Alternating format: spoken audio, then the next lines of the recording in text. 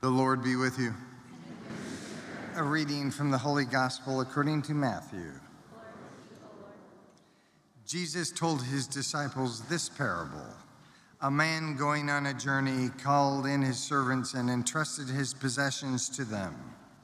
To one he gave 5 talents, to another 2, to a third 1, to each according to his ability. Then he went away. Immediately, the one who received 5 talents went and traded with them and made another 5. Likewise, the one who received 2 made another 2. But the man who received 1 went off and dug a hole in the ground and buried his master's money. After a long time, the master of those servants came back and settled accounts with them. The one who had received 5 talents came forward, bringing an additional 5. He said, "Master, you gave me 5 talents. See, I have made 5 more." His master said to him, "Well done, my good and faithful servant. Since you were faithful in small matters, I will give you great responsibilities. Come and share your master's joy." Then the one who had received 2 talents also came forward and said, "Master, you gave me 2 talents. See, I have made 2 more." His master said to him, "Well done, my good and faithful servant. Since you were faithful in small things, I will give you great responsibilities. Come and share your master's joy." Then the one who had received the 1 talent came forward and said, "Master, I knew you were a demanding person, harvesting where you did not plant and gathering where you did not scatter. So out of fear, I went off and buried your talent in the ground. Here it is back." His master said to him in reply, "You wicked, lazy servant. So you knew that I harvest where I did not plant and gathered where I did not scatter. Should you not have put my money in the bank so that I could have got it back with interest on my return? Now then, take the talent from him and give it to the one with 10. For to everyone who has, more will be given, and he will grow rich. But from the one who has not, even what he has will be taken away. And throw this useless servant into the darkness outside, where there will be wailing and grinding of teeth." The Gospel of the Lord.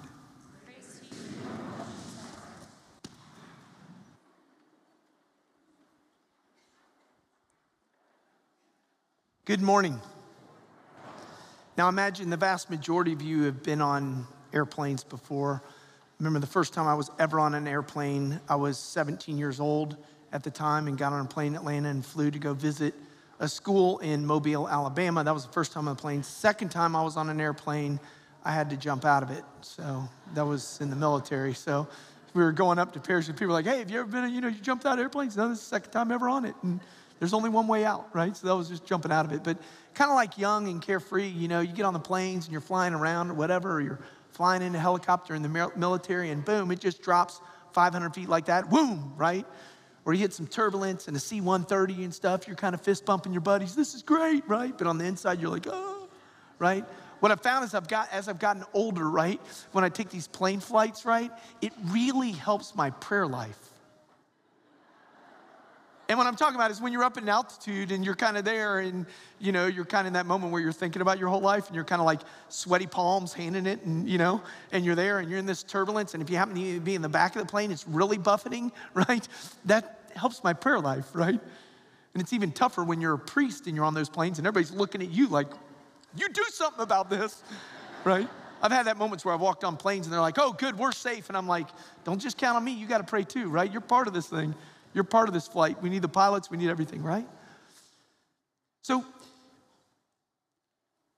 the homily today, and I hope you don't take it, I hope in aspects you take it personally because our Lord wants us to take things personally and walk towards him and follow him, right? But I hope you don't take it personally in a way like kind of like a negative way or whatever. It's not a finger pointing way, but just invite you to kind of buckle your spiritual seatbelt. It's going to be a little turbulent. But not in a bad way. It's good every now and then. It's important to shake it up. Shake it up a little bit. Shake it up. And the thing to shake it up is just to kind of ask the question and say, in your heart, what's important to you? What's important to you? You've been given life, and all of us have choices every day, and I'm so thankful for Jesus that all of you are here. Independent of where you are in your walk with our Lord, we may have visitors here, and they come, and they're checking us out, okay? I got an email from a young lady who goes to one of the public schools who's going to be at the 5 p.m. Mass, and she basically said in her email to me, the pastor said, you know what? I grew up in a family where there's been no faith at all, but I'm at this public school, and I'm doing kind of survey thing. I'm doing something like that, and I'm going and visiting churches, and I just want to see what y'all are about, and I want to find out what you do for the community, right? What you do for the community. So to think about what we do for the community. Matter of fact, what's the greatest thing we can do for the community? What do we do for this faith community? So the first thing is what's important to you? And what should be important to us as a parish? So number one, what's important? Number two is, where do you want to make an impact? When it's all said and done, when the years or the number of years our Lord gives us, like talents, I gave you 50 years, 50 talents. I gave you 100 years. And so sometimes we want to live forever, and our Lord's saying, that's why I came. I came that you may have life and have it to the full. I'm with you on that. I want you to live forever, but you're not going to live forever in this life. I got a plan for you for the next life. So Jesus came to die so that we might have life. We come to live, and we don't want to die. And it's hard to die to ourselves and to imitate Jesus.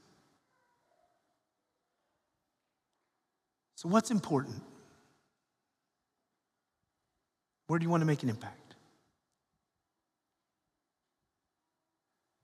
I want to unpack this morning a little bit the liturgy of the word. Okay, don't panic. We have 2 hours between masses, so we don't have to worry about our parking lot here at St. Gabriel's.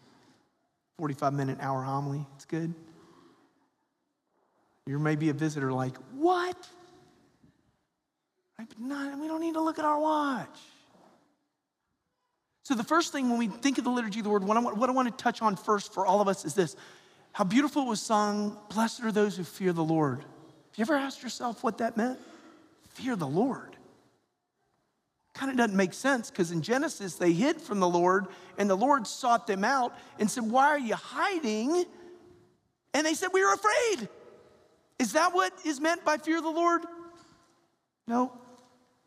Fear of the Lord is actually a gift of the Holy Spirit, one of the 7 gifts of the Holy Spirit.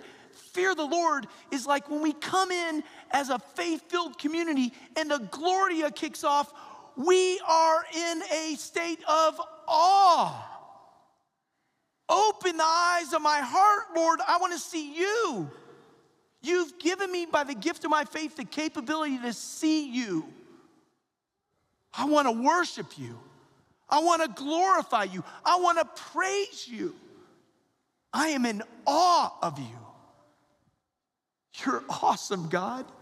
We have an awesome God. That's fear of the Lord. Step into this church and say, I'm going to do not just something good, I'm going to do something great this morning. Great, like really great. I'm going to go before the God who loves me, who created me, who stays in what we say is like a little box in churches all over the world. What looks like bread, tastes like bread. It's the Eucharist, and he literally stays there, and he's there for me, and he's there on all these lonely vigils in churches and stuff, and he's there waiting for me to come see him, to be with him. And Jesus, imagine how excited he was that each and every one of you, no matter where you are on your walk, and it may be your first time ever in a Catholic church, but he saw you coming in here. He loves you. He looked at you. And he desires this for you. Come. And you've come. Come and share the Master's joy. I invite you, if you don't do this on a weekly basis, I invite you to do it. You may want to start this Sunday night with the Liturgy of the Word, which is the first reading, the responsorial psalm, the second reading in the gospel for next Sunday. Or you may want to take what you got this Sunday and read it again this evening, and read it, the first reading, the responsorial psalm, the second reading, and the gospel tonight, and then read it every day of the week and let the Holy Spirit speak to you. So many things we can take for granted. We can access the living Word of God in so many ways. We talk about our progress with technology, and we got it right in front of us. But how often do we look at it? For St. Paul in that second reading, he was encouraging the Thessalonians. They were waiting in anticipation. He was bringing the papyrus sheets. He was bringing the parchments. He was bringing it, the written word. That we unfold it. Let me see it, Paul. Let me see it. Let me see it. Unfold it. Speak it to us. Tell us about us. We want to learn. We want to learn. We want to memorize it, and we want to carry it out in our world. The good news. They didn't all have it right in front of them. So let's unpack the liturgy of the word like never before, hopefully with the help of the Holy Spirit, not worried about the time, but so that the Holy Spirit and God can speak to our hearts. First reading, Proverbs. Speaks about a wife. Beautiful thing to go back over. But I would invite you to go back over and read that first reading of Proverbs and see you in that. What? Yeah, you. Every single baptized Christian in the world, even our brothers and sisters in Christ of the one baptism, Baptist or Methodist or Presbyterian or of other Christian denominations, you're baptized in the name of the Father and Son and the Holy Spirit. You enter into what? The church. You're in communion with the church. A different story is full communion and all that other. We're not going there. We're talking about you're in communion with the church by virtue of your baptism. And so what is the church to Jesus? The bride of Jesus Christ. When was the last time you thought of yourself as the body of Christ and the bride of Christ? And this Christ desires an intimacy with you and me, not only for time, but forever in eternity. And reread that reading in Proverbs. And what does it say when it talks about a good wife? It goes through the litany of a good wife. Always seeking good versus evil, always doing these things. It goes through a litany. Holds their hand out to the poor, welcomes the stranger. All this stuff goes through this litany. But the thing that's beautiful at the beginning of the Proverbs is it says this. It says, and her husband entrusts his heart to her. I had 2 weddings yesterday. One yesterday and one Friday night. And after the Our Father that we prayed, that our Lord taught us, there's the nuptial blessing. And you pray that nuptial blessing over the couples. And you pray for that now woman married to the man, wife, that she may model those women, those holy women in Scripture. Then you pray as you're praying, you pray that her husband may entrust his heart to her. What is the awesome thing that's happening at this moment? Beyond the eyes that we have in our head, but with the eyes in our heart, our eyes of faith. What is now bred at the moment of consecration will become Jesus, body, blood, soul, and divinity in the Eucharist, because he said, do this in memory of me, because he wanted union with us. And he entrusts his heart to his church. To us. Jesus gives us his heart in the Eucharist. Jesus gives us his living words as words of love that meet us in our heart. He pours out his heart through sacred Scripture, and he gives himself to us in the Eucharist. Okay, that's the first reading. We're just warming up. Already spoke about blessed are those who fear the Lord. Let's go to Thessalonians. What does St. Paul say? Very simple. He's like, hey, let me tell y'all something. Thessalonians, I'm going around, I'm traversing this world. I go to this community and they slip away. I go back to this community and they slip away. I go to this community, I'm talking to them, they're doing good things, they got it. I'm away a little bit and then they start fighting. And I go to this community and they're pointing fingers and I go this. And read about the life of St. Paul. So there he is with the Thessalonians and he said, hey, listen, let me tell you something. He's coming. This Jesus is coming. He's coming in his glory. in the liturgical calendar of the church. And what can happen to us if we sleepwalk through our faith life, it's just another weekend of Mass. It's another year in our life. Here comes Thanksgiving this week or whatever. I mean, Thanksgiving's good. I'm not knocking that. But every Sunday is a Thanksgiving. And as we're rolling through this, what is happening right now? We're about ready to go into Advent. And we are reaching very shortly here the solemnity of Christ the King. And that's reminding the bride of Christ that the bridegroom is coming. He is coming on his glory. He is coming at the end of time. If some of us pass before he comes, we will have our particular judgment. We will stand before Jesus Christ, as will every single human being will stand before Jesus Christ, because he is the door and there's no way to the Father except through him. Period. He defined that. No way to the Father, no way to eternal life except through Jesus. Doesn't mean those who don't know Jesus can't get through that door because they weren't shown or shared the faith, but it shows the importance of sharing the faith. So St. Paul's like, they're coming. He's coming. And he says, you are children of the light. Walk as children of the light. Do not slumber. Do not sleep like the rest of them out there. Stay awake. Be light. Be salt.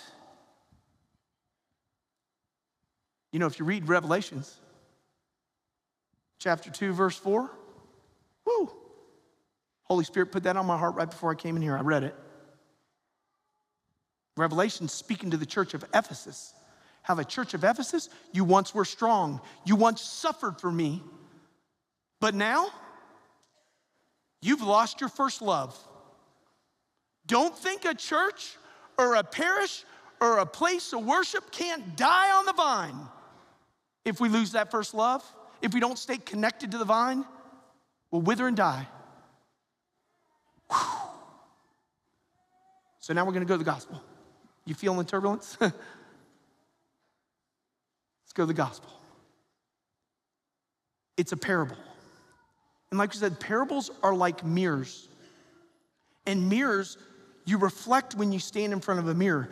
So when we break open the living word of God and we read it and we reflect and we see our lives in that, what's happened in the parable? Different from the parables of past weeks, Jesus is speaking to his disciples. It says Jesus told this disciple to who? To this parable to his disciples.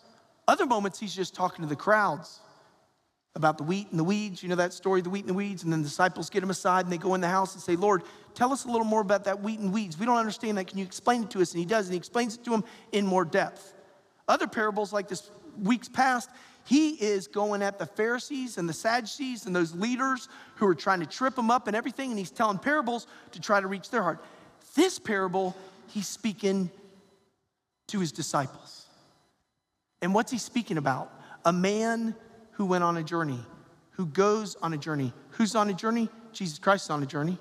And he's journeying with them. And he's journeying to where? Calvary, to his crucifixion, to his burial, to his resurrection, and eventually he's going to journey back to the Father. And he's talking to them in their moment of discipleship, and he's trying to wake them up. He's done miracles where they're there and they're seeing the waves and they're scared. And what does Jesus say? Oh, you of little faith. He's trying to lift up their faith and strengthen their faith and not turn them away from the cross. Peter saying to Jesus, you're not going that way. You're not going to the cross. Not you, Lord. And Jesus says, get behind me, Satan. To know the fullest scripture, what's going on. And so Jesus is the one telling the parable. Jesus is the one who is on the journey. And what does he do? He entrusts to what? His servants, because he's the master, his possessions. I've been teaching you long enough. I'm about ready to go on a journey. Y'all aren't ready for it yet, but we've been walking around. We've been walking around Galilee and all this stuff. I'm trying to teach you about faith. But eventually I'm going to go, and you're going to have to carry it forward. And I'm going to trust you with this talent. So then he goes into the talents. One of the servants came up and got 5. And immediately he went out, 5 more. The other one, 2. Immediately went out, got 2 more. The other one won, went off, afraid, buried it. Buried it. The one I like the most is the one who got 2, because the one who got 2 sitting there and he's not like, hey, he got 5. How did he get 5 and I only got 2? And that one, look at the one. One's doing nothing. He went off and buried it. Look at me, I'm 2. Look, I'm doing great. No, he just said, this is what I got. Let me go do something with it. And the 5 could be in our lifetime, because this parable is meant for us, because I'm assuming we're all here because we believe that we are followers of Jesus Christ or disciples of our Lord. The ones who've got 5, we've had 2 5-talent people that we witnessed in our life. One is St. John Paul II. He was a 5-talent guy. Look what he did with the 5 he got. The other one's St. Teresa of Calcutta. She got 5 talents, and look at what she did with those 5 talents. The one in the middle is the 2. Maybe we don't know where we are with 2 or 1, but let's just say we got 1. Let's say you can trust 1. What's the one Jesus has given you and me that St. Teresa of Calcutta and John Paul II had? And they received it at the moment of baptism. That's the talent of our faith. The talent of our faith. It's been trusted to us as individuals. It's been trusted to you as parents raising your children. It's been trusted to us as a parish. As a parish. Again, in Revelation, Jesus speaking to the what? The church of Ephesus. You lost your first love. He was speaking to a whole church, a whole parish, a whole location. Didn't want us to lose that first love. So we've been entrusted with the talent of the faith. And he's encouraged us. In other words, he said, do not leave that lamp under a bushel basket. Set it on a lampstand so others can see. Our faith as a talent. Before that wedding yesterday, I was there with a young man who is getting ready to get married, and he's standing there all excited, all nervous, but super excited, found the love of his life, did a really good marriage prep, building their life on solid ground, on a relationship with Jesus Christ, was excited about it, and we're there waiting right outside the chapel. Sorry, I'm not pointing to you back there. We're good, but I was pointing to the chapel, right? So the chapel, they're at the chapel, and we're standing there, and all of a sudden, 3 middle schoolers come in, boys. And they come in, and what sometimes happen wearing a collar and you're standing there like, whoa, Father. Sometimes they go, Father, there's Father. And I'm like, hey, good to see y'all. What are y'all doing here? And one of the boys said, Father, we just decided to get on our bikes and ride our bikes up here because we wanted to say hello to Jesus. Whoa! One boy bringing 2 of his middle school friends up here, riding their bikes, to introduce them to Jesus. They went to that chapel, and you know what? That example of faith, that living of faith, that desire to take that talent and turn around 2 more, and to build a friend group based off that and do that, for me, I was like, I turned to the guy who was getting married. I said, you see that? I mean, I was great at walking on bikes. He said, yeah. I said, dang. So then the boys came out afterwards, and the young man standing there, and one of the boys is wearing like the club baseball team or whatever that he's in. The little boy's wearing that. And the guy getting married says, hey, you see that club baseball thing you got? I was part of the founding team that founded that.